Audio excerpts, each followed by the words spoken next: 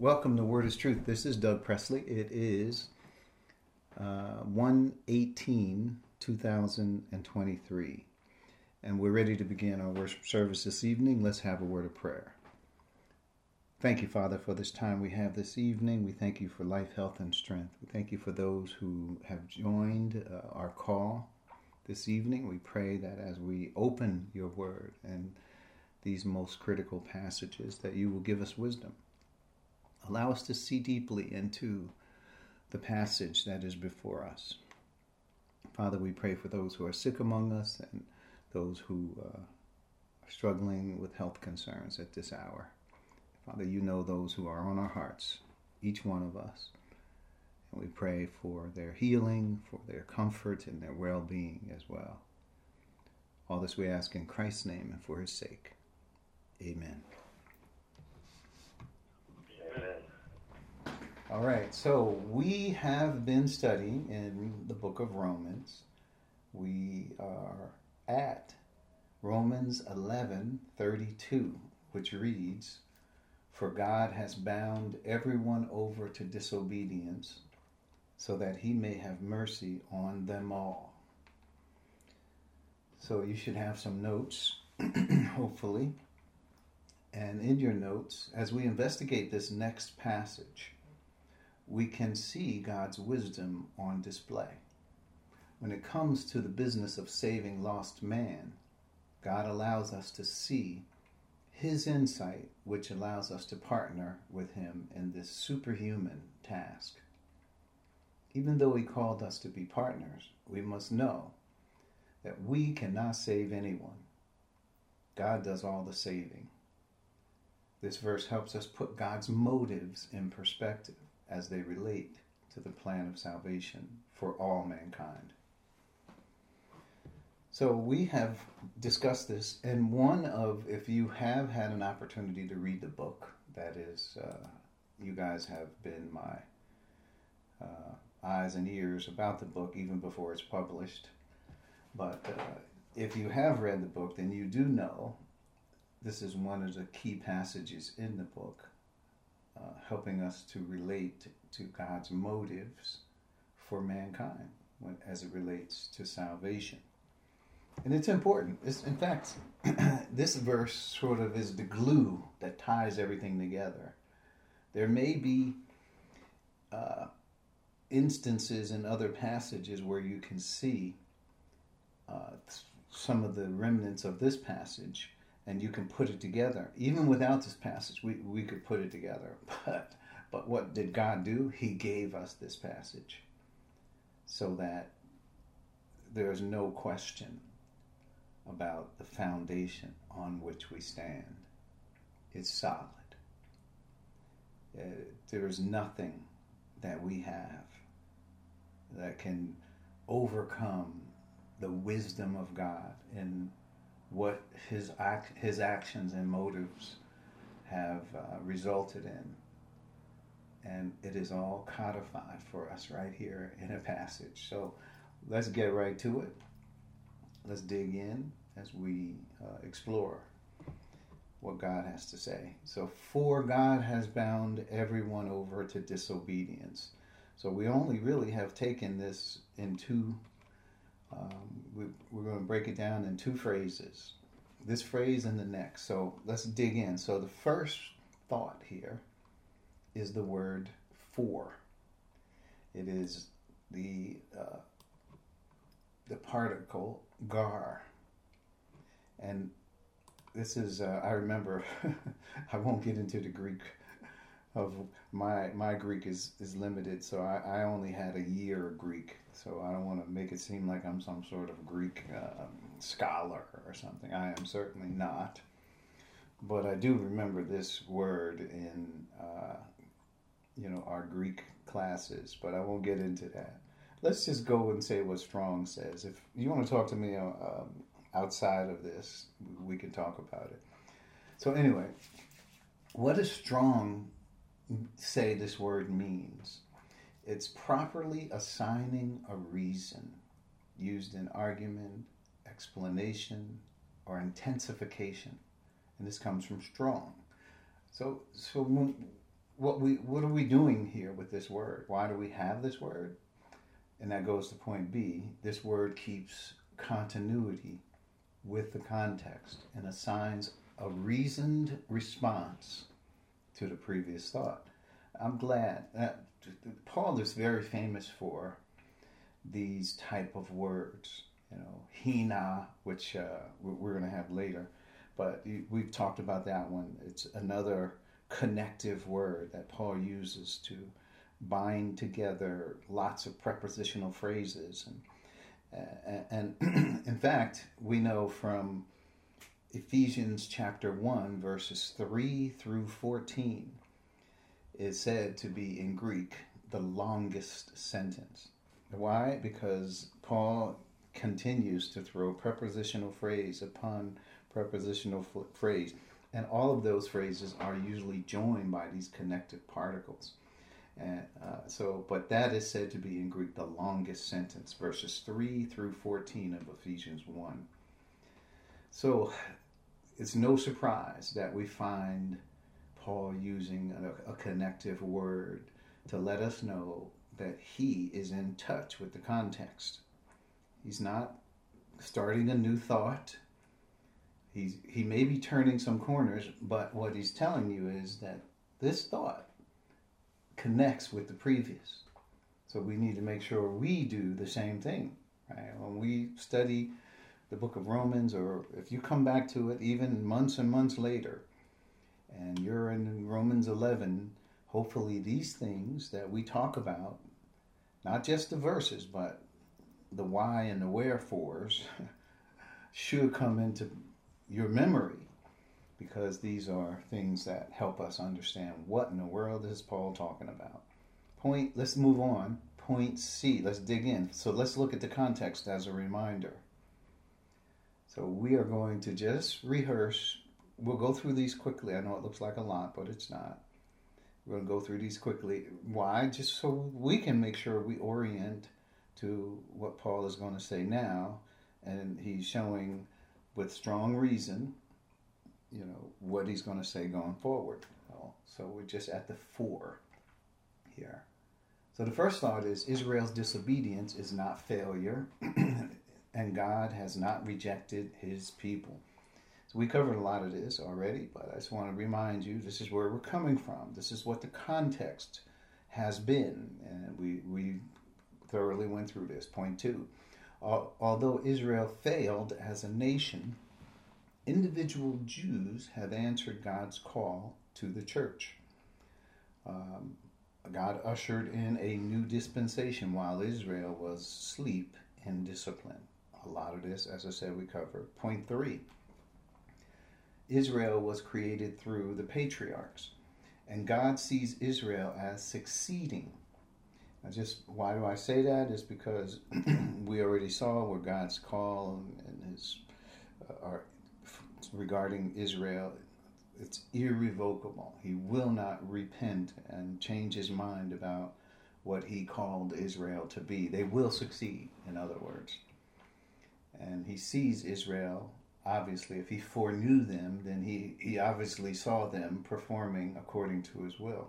Point 4, the church, often here referred to as Gentiles, have temporarily taken the role, and what role is that? Ambassadors, right? That's what one of the roles Israel had on this earth, on the ground that Israel occupied. And what is that depicted in this chapter? The olive tree. And you can remember how we are grafted into the olive tree. We are not natural branches. Why? Because the natural branches are the Jews in the nation Israel, who make up the nation Israel. And the olive tree is representative of God's voice, God's light in the world. And remember, Israel, the nation Israel, was to be the priest nation to all the other Gentile nations in the world. So what are we? We're grafted in. Then there's natural branches, and that would have been national Israel. But they are, for the most part, asleep. Point 4, God does the saving work. Israel and the church are to play their respective roles to complement God's policies and ways in the world regarding salvation. And this goes back to the opening, is that we cannot save anyone. We don't have any power. God does all the work. And all we can do is partner with God. And God called these two groups for that purpose, to play these roles for Him and to complement God's policies and ways in the world as it relates to salvation. And that's important because God called us. He called the church. He called Israel. These are things that happened in human history. We can't deny it. So we just have to understand the purpose for which He's called these groups. 6. Each group has had their opportunity to partner with God in this effort. Notice, each group did not partner with God simultaneously. God is only working with one group at a time. It's either the church or it's Israel. At the moment, He is working with the church. And the church is not a nation, but the church is in every nation. Church is the people, that is. While disobedient Israel is seen as the mission field. So when we think about that, if they are unbelievers, which we have already seen in Romans 9:10, right? We've seen those chapters illustrating for us that Israel was disobedient. Did they understand? They absolutely did. It says the voice has gone out. Isaiah even said, and Paul quotes some of the Old Testament passages to let us know that Israel did know. They understood. It wasn't that they were ignorant. It was that they were unbelieving. They refused to believe in Christ. So that's important. So when the church comes on board as partnering with God in this respect, Israel is part of the mission field. Who are we to go out and give the gospel to? Jews and Gentiles. So point 7, regardless of our calling, Israel and the church, these two groups, everyone needs salvation to be in God's service. So even though God racially called Israel through Abraham, Isaac, and Jacob, well, unless they were regenerate, they could not actually serve God in the capacity God needed them to.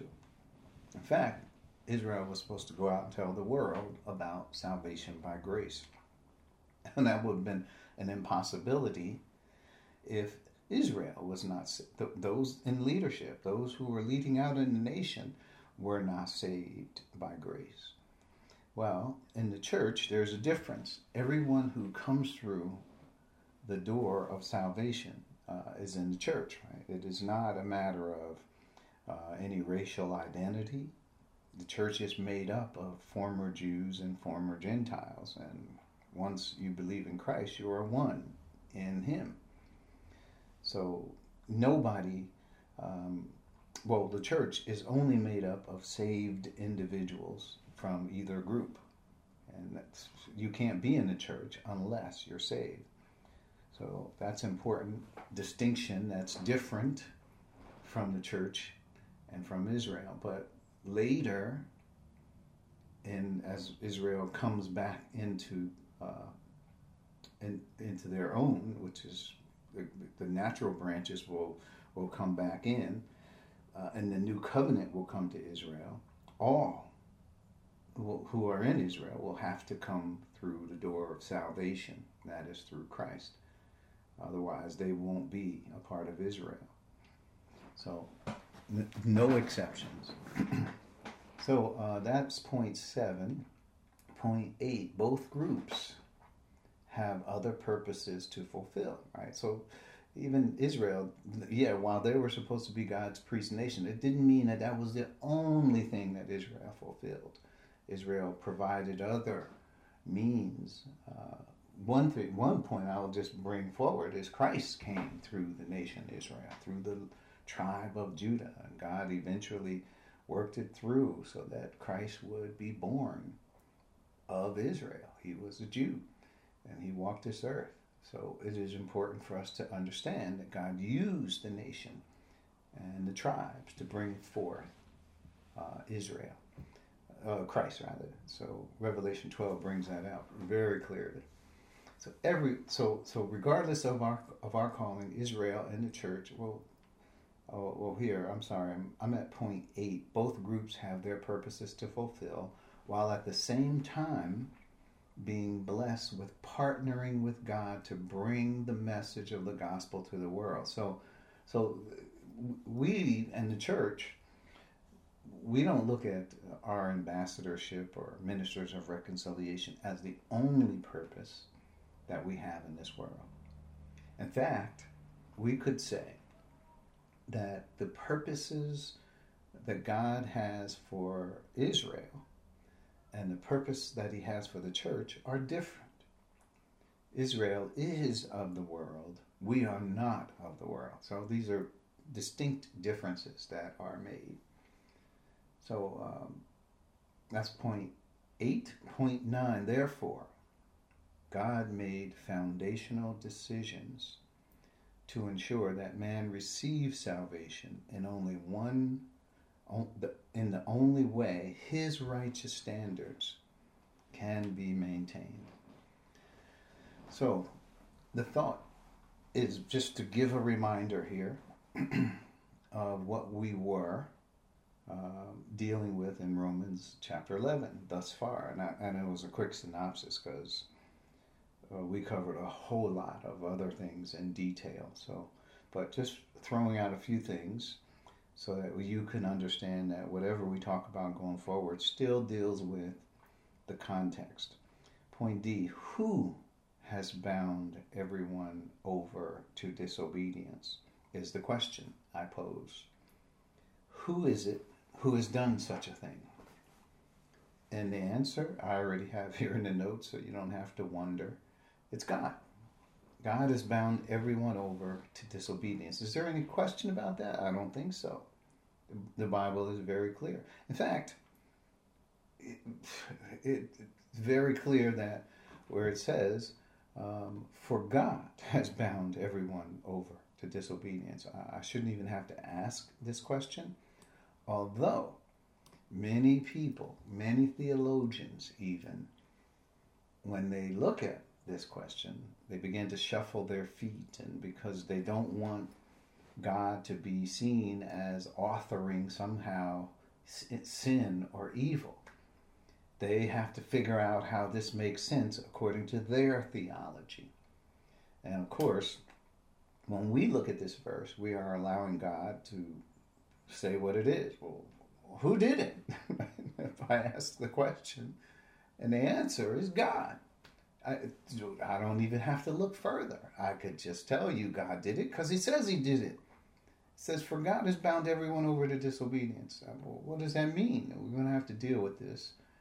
And let's see if we can understand what it means and what it does not mean. We need to see both. But before we get to that, let's look at the word bound. So there's the Greek word. Don't get me to say it here. You can read, hopefully. And this word means to shut up together, or enclose of a shoal of fishes in a net.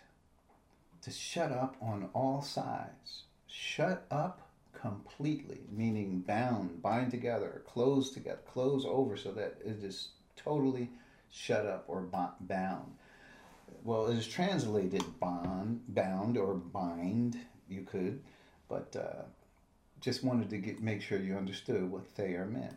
And there is no getting out of that being shut up together or enclosed, because it is not us who do it, it's God who does it, which we already talked about that. So we know God has done this. He shut up together and all that. So let's try to understand what that means. How has God done this? This is point F. Point F. How has he done this? First, we should dispel the ways man thinks it may have happened. Well, there's a couple thoughts, and I really have to I shouldn't have to say these things, but because I told you that there are those who shuffle the feet and, begin to say, well, they don't want to they're afraid of the conclusions, so they don't want to say what they think it says. They have to come up with something else. So there's a couple human reasoning thoughts that have been advanced. I'll just throw a couple out there. So point one, that it happened because of the natural consequence of sin, or in other words, Mother Nature. And I've heard this theory. In other words, how has God bound everyone over to disobedience? Well, it's not God who does it. This is their thought, not mine. It's not God who does this. It is the nature of sin. See, sin is such that if it gets in somebody or if it gets on somebody, it will destroy them. Sin is just that bad. And they say it's more of a natural consequence of sin. And that is not happening. That's not what God says. He says he did it, first of all, and we need to deal with that and not see God as separate from the process of this. This is something that God has actually done. We need to talk about it. So we can't obfuscate and say that it didn't happen. Two, or that it happened because of man and their choice to sin willfully, right? So now this is a tricky one, and they'll basically say that God only looked over and saw that man was disobedient, so he concluded that they were. Like it wasn't something that God actually did. It was more of something that man did, and God just said, okay, that's the way it is. Well, there's some truth in this point number two. Man did get the ball rolling, but we got to really see how this happened, because this verse is telling us something else. So let's go on. So I think I might just say it in the next few points rather than me saying it now. So it didn't really happen in those two ways in point 1 and 2. It didn't happen that way. Point 3, it happened because of God's decision to declare all in Adam as one. Now you might say, well, what do you mean? Well, we have the concept and understanding that in Adam all die. In Adam, by one trespass, because of a consequence of that one trespass, this happened. Right? So God, because of God's action, right, his decision to declare all in Adam as one, like Adam's the federal head of the human race, and everybody in Adam follows the same properties and principles that Adam has. Well, we understand that, but you might say, well, I understand that, but how come it's like that? Why is it like that? Angels God could have did it different ways, right? He could have chosen, he didn't do this with angels. Angels have free will, but angels individually made decisions for or against God, and that was relative to what righteousness they would have afterwards. And like we have the elect angels, and now we have fallen angels. So God didn't have to do it that way, that he did with creating one man, and then from that man he created all the other people that populate the earth. And each person that was the progeny of Adam inherits the principles and conditions that the original Adam had. And not only that, but the penalty that Adam received is the same penalty we receive. Now, where is all this? So if we look at shut up together, shut up completely, when God says that, and that's the word, he is bound. Remember, the definition for bound is to shut up together, he enclosed. I think there he's referring to Adam, right? So we're all together in this. We don't get like, oh, Well, that's no one righteous, not even one. That applies to other people, not me. No, it applies to all of us. We're all in the same boat. None can say, "Oh, well, wait a minute. I'm a Jew, so we got the law. God came on Mount Sinai, and our nation is blessed, so it does not apply to me." Not true. It does apply. Everyone. He has bound everyone together. Everyone, not some. So where is that? That's the word bound. We're together. Angels are not all bound together. And this is only for the human race. Let's keep going. Point 4. This goes beyond Jew and Gentile. And quote, "For we already made the charge that Jews and Gentiles alike are under the power of sin." So obviously, whatever happened with Adam, God made the decision that all would be under or bound together, shut up together under the power of sin. And this is, you weren't born yet when God made these decisions. You were not here.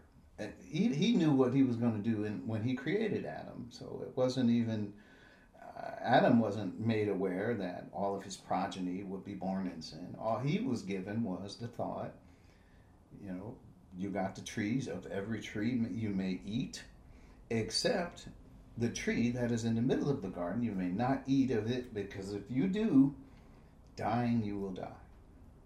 So that was all Adam was told, as far as we know in Scripture. He didn't have all the knowledge of how it was set up and so forth and so on. So that was Romans 3:9. So this verse in Romans 3:9 fits exactly what it means for God has bound everyone over to disobedience. Who's he talking about when he says everyone? Jews and Gentiles. That's everyone from God's perspective. And they are alike under the power of sin. Point 5. What is the power of sin?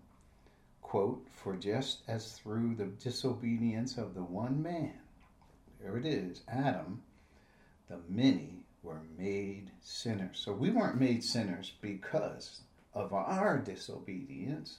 We were made sinners because of Adam's disobedience. So this verse, who set it up that way? God did. God has bound everyone over to disobedience. God is the one who set it up with those properties and principles so that we, being born in Adam, inherit all that Adam is and has. So that is true. Whatever is true of Adam is true of us in Adam. So this again is another reference to the power of sin and how God has done this thing. That was point 5. Point 6. God's literal and willful act of binding everyone. Now we have to continue to think about it, because listen, you will not find much in the commentary or commentaries about what I'm saying here this evening. They will not want to say that God did this. I'm not sure why. They're afraid of where this leads or what people may say or I'm not sure exactly what it is, the fear of this is. But I think we have to learn not to fear what the Word of God teaches. We have to learn, we should be more afraid of maintaining Adam's thinking in our hearts. We need to understand the Word of God. That should be what, as it says, that our minds may be transformed, and then we'll be able to know and understand what God's will is, His good, pleasing, and perfect will. So that was point. So let's finish this point 6. God's literal, He did it, and willful act, He meant to do it, of binding everyone over to disobedience means, quote, "Consequently, just as one trespass resulted in condemnation for all people." There it is. How does that happen? Is it natural? I mean, because Adam sinned? No. Condemnation is an act of God. Condemnation is a judgment and verdict of God. It is as if God banged down the gavel and said, condemned. And there is no appeal process. I know it's what we think about today, right? You get sentenced wrong, you say, I'm appealing. Don't worry, I'm going to appeal. Well, there is no appeal here with God. God said condemned, and it was a deliberate act on God's part. It was an active part that his sovereign will condemned mankind in Adam. Again, it is his, as I say, literal and willful. He did both when we think about it. Point G. Why would God respond to this one sin, the one sin of Adam, in this way? Why would he do that, right? Obviously, somebody would say, it's not fair because others should have to stand. Everybody should be able to stand on their own 2 feet, right, and make their own choices. No, God made this response. It was his act to do this. He didn't ask us. He didn't say, how would you do it? He did it because, and here it is, to protect his righteousness. That's why he did it. And here's a quote. He did it to demonstrate his righteousness at the present time, so as to be just and the one who justifies those who have faith in Jesus. That's Romans 3:26. But remember Romans 1:17. Right? We've covered this when we initially started. 1:17. Let's read it. Which says, "For in the gospel the righteousness of God is revealed, righteousness that is from first." That is by faith from first to last, just as it is written, the righteous will live by faith. So there it is. God is saying that when he, through Paul, brings the gospel, he's going to show us a different side of the gospel. Now this is interesting because when we look at what John did, there was a lot of gospel in his book. Right? I'm writing these things that you might believe that Jesus is the Christ, and by believing you may have life in his name. So by him saying that, we can see that John's book was written for a purpose of salvation. We could see that that was a reality. But what we want to make sure we understand is that God did this to demonstrate his righteousness. He's showing you how righteousness and salvation how righteousness is revealed in salvation. That's what is important here. He did it to demonstrate his righteousness. And in Romans 1:17, what do we have? Same thing. God's going to show you the way of righteousness in the gospel. So we need both, I'd say. We need to have what John said, understand by believing in Christ. John didn't deal with the righteousness aspect of the gospel. Paul does. So it is interesting. So let's look at it. So this last word is bound everyone over to what? Disobedience. Let's look at the word point H, disobedience. It is obstinacy. Obstinate. Opposition to the divine will. So resistance. So that doesn't mean ignorance.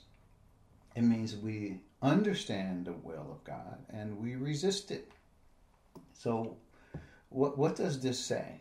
In point I, it says something about the word. So it's the word disobedience, right? It doesn't mean just unbelieving. It means resistance, right? Well, it's the same word, apatho, that we have seen in John 3:36. Whoever believes in the Son has life.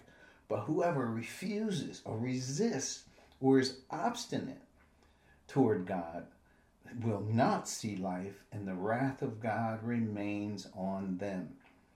So all of us have this obstinacy to start with because we're in Adam. However, when God confronts us, that this obstinacy is tested, and our volition is a factor. And we have to make a decision. Do we accept God's grace offer or do we reject it? And that's the thought. So the word in point I describes the depravity and rebellious spirit of the sin nature. That's what the obstinacy. So when you talk about that, it talks about somebody who's headstrong and resistant and all of that. It helps us understand the stubbornness of the sin nature against God's will. And this is why I say the rebellious spirit, right? We have a rebellious spirit within us. It's not just, oh, we got a sin nature and it makes me want to do things that God doesn't like. We hate God. And our sin nature hates God and does not, like it says in Romans 8:7, the sin nature is hostile to God. It will never submit to God. And neither can it. So it's important to understand that. Romans 3:9 through 18 talks about the obstinacy of the sin nature. A lot of people will read Romans 3:9 through 11, right? Or 12, 9 through 12. It says, so all of us are under sin. Yes, all of us are under sin. 10, none is righteous, not even one. None understands, not even one. No one seeks God. All have turned away. Together become worthless. There's no one who does good. But we forget that, and people say, yeah, that's me and Adam. But you forget that Romans 3:13 through 18 is also you. Yeah, here it is. It says, there is no fear of, well, I skipped to the end. Let's go to 13. Their throats are open graves. Their tongues practice deceit. The poison of vipers is on their lips. Their mouths are full of cursing and bitterness. Their feet are swift to shed blood. Ruin and misery mark their ways. In the way of peace they do not know. There is no fear of God before their eyes. That's all of us. That's in Adam. All of us in Adam. Now, listen, even though we know these things, we are not quick to admit these things about ourselves. We are not quick to say that we would do such things.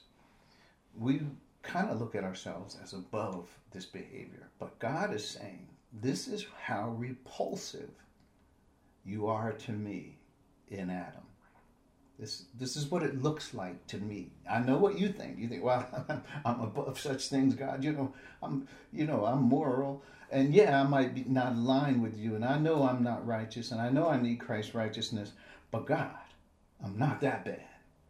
God is trying to tell you through metaphor, you are that bad. Yes, sin nature must be destroyed. Nothing that comes from the sin nature can be used by God. And I hope the message is clear. That should be the thought. And then you got Romans 7:14 through 24. Let's look at this. So 14 says, we know that the law is spiritual, but I am unspiritual, sold as a slave to sin. What do you mean sold as? We're bound under the authority of the sin nature. I know, like, we like to think we're in control and we make all these decisions and the sin nature. Now, of course, those of us who have received the baptism of the Spirit, fast forward here, are free from the sin nature, and we can make decisions according to our righteous nature, which has been given to us. So that is true, but I'm saying unregenerate man, this is true of them, those in Adam.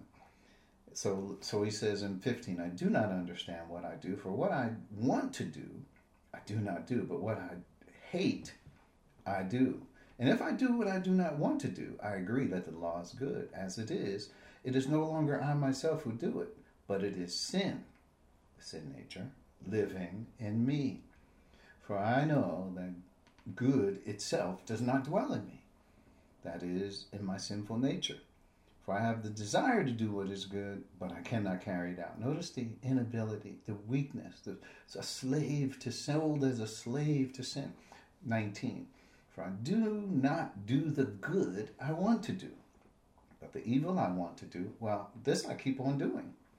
Now, if I do what I do not want to do, it is no longer I who do it, but it is sin living in me that does it. So I find a law, a principle at work. Although I want to do good, evil is right there with me. For in my inner being, I delight in God's law. But I see another law, another principle at work in me, waging war against the law of my mind, making me a prisoner of the law of sin at work within me. So if you wanted to get a cross-section, a cutout of what it looks like on the inside, there we have it. What a wretched man I am. Who will rescue me from this body that is subject to death? So if we don't understand what God has done, is He has bound everyone over to disobedience. And I just want you to see how completely shut up, enclosed we are within what God has bound us over to. What He means by this disobedience, which is the raw nature of the sin nature that we have. So, what are we at? 9:01. Well, we got through half of this, I think, in good time. And we could keep going. We just have some points that, which says, so that He may have mercy on them all. Well, we're going to stop because we have opportunity for some Q&A. But you have the notes before you, and next week we will come back and we will go through this second phrase here so that we may have He, who's He? God, may have mercy on them all. We'll get to it. And it's important, as this verse is not just some verse that we can just read over. This verse is said to be in the next verse, the wisdom of God.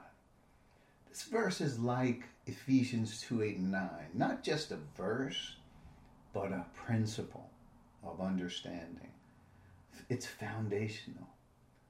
So we need this in our back pocket. Well, let's forget about the back pocket. We need this in our heart so we understand. This is foundational to everything we believe and how we are to grow up in the Lord Jesus Christ. So we will pause. We will stop at this point. And if there's something you want to discuss, the floor is open. I will pause.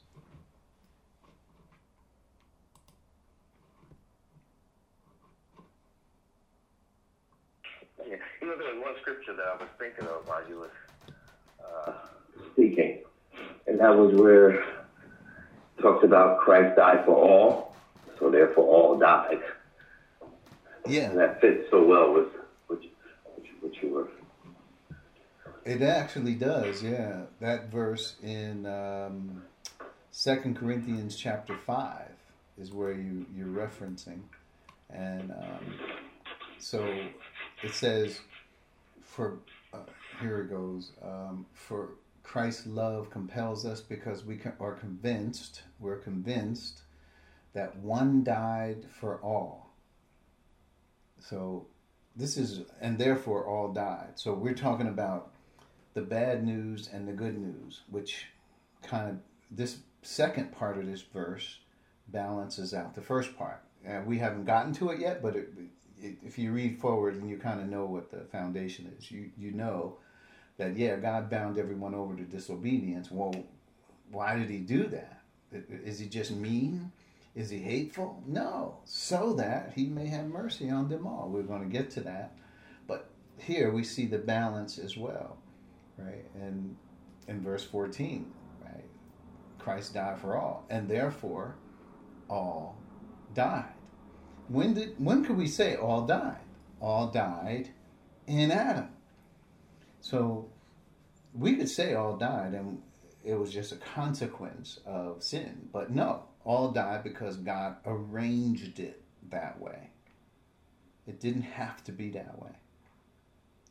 And partly in the book I make the point, it'd be one thing if, people would say, oh, well, nature is just that way and it's a natural result. But no, God deliberately did this.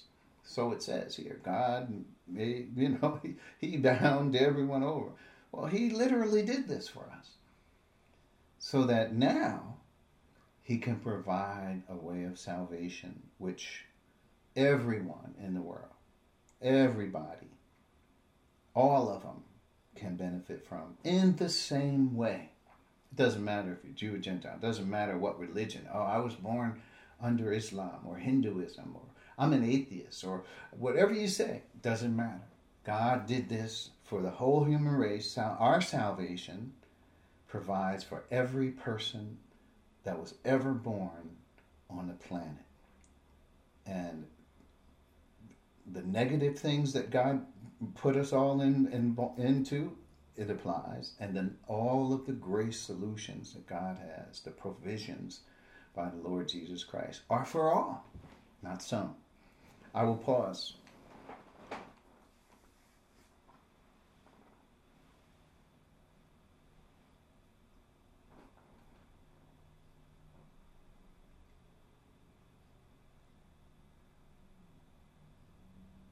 Any follow-ups? Other questions? Other thoughts?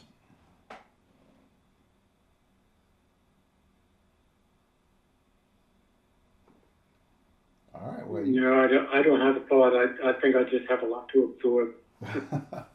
Okay. And that's fair. That's fair. I understand. Certainly, listen, God is saying this is wisdom. We didn't get to that. Oh, the depth of the riches of the wisdom and knowledge of God. We're going to get to those verses to understand this. I don't think this is on the surface of things. And probably because in theology, and even forget about theology, just man in general, they may have boundaries, but they are human boundaries that have been created about what the scriptures and God and all those things are. And then, so if something comes close to that, they reject whatever the thought is, because they don't want to lead somewhere where they won't have control, or it's beyond. They kind of put God in a box, and any verse that's going to take them out of it has to really be something that they can control. And this is a verse that is not within man's capability. And in the opening, I said that this was salvation is a superhuman task. It is not something that we can do. It's not say the magic words and you're saved.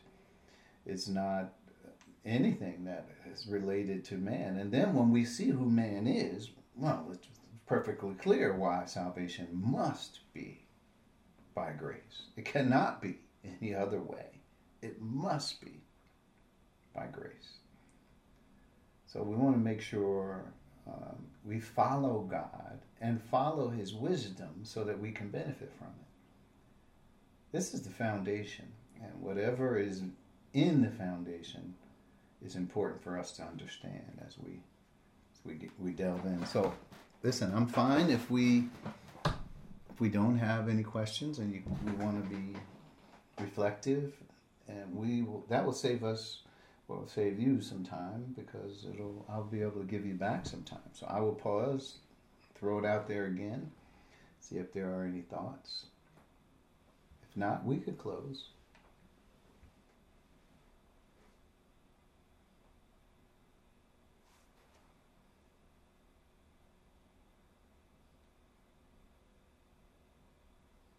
All right. Sounds like everybody is, I'm going to say, deep in thought, I hope. I don't know, but fine. So we will conclude. Almost makes me think we should go on, but I think we had enough to think about this evening. We will take that time, and I will package it up and give it back to you this evening. So let's close as we bow our heads. Thank you, Father, for the privilege that you have opened your heart to us to share this important information. And Father, as we look at these scriptures and understand why there is bad news in the first place, why these things have happened the way they have, we marvel. All we can do is thank you, Father, for revealing these things to us. We thank you for those who have joined, and we pray for wisdom for each of us as we grapple with the things that are before us. Also, Father, we pray a special prayer for Pierre tonight, Father. We learned that she lost her mother today, and we know that the family is grieving. So, Father, we want to pray and lift that family up and ask for comfort and healing in the wake of their lost loved one. So thank you, Father, for the study this evening, for those who joined, and we pray all of this in Christ's name. Amen. Amen. Amen.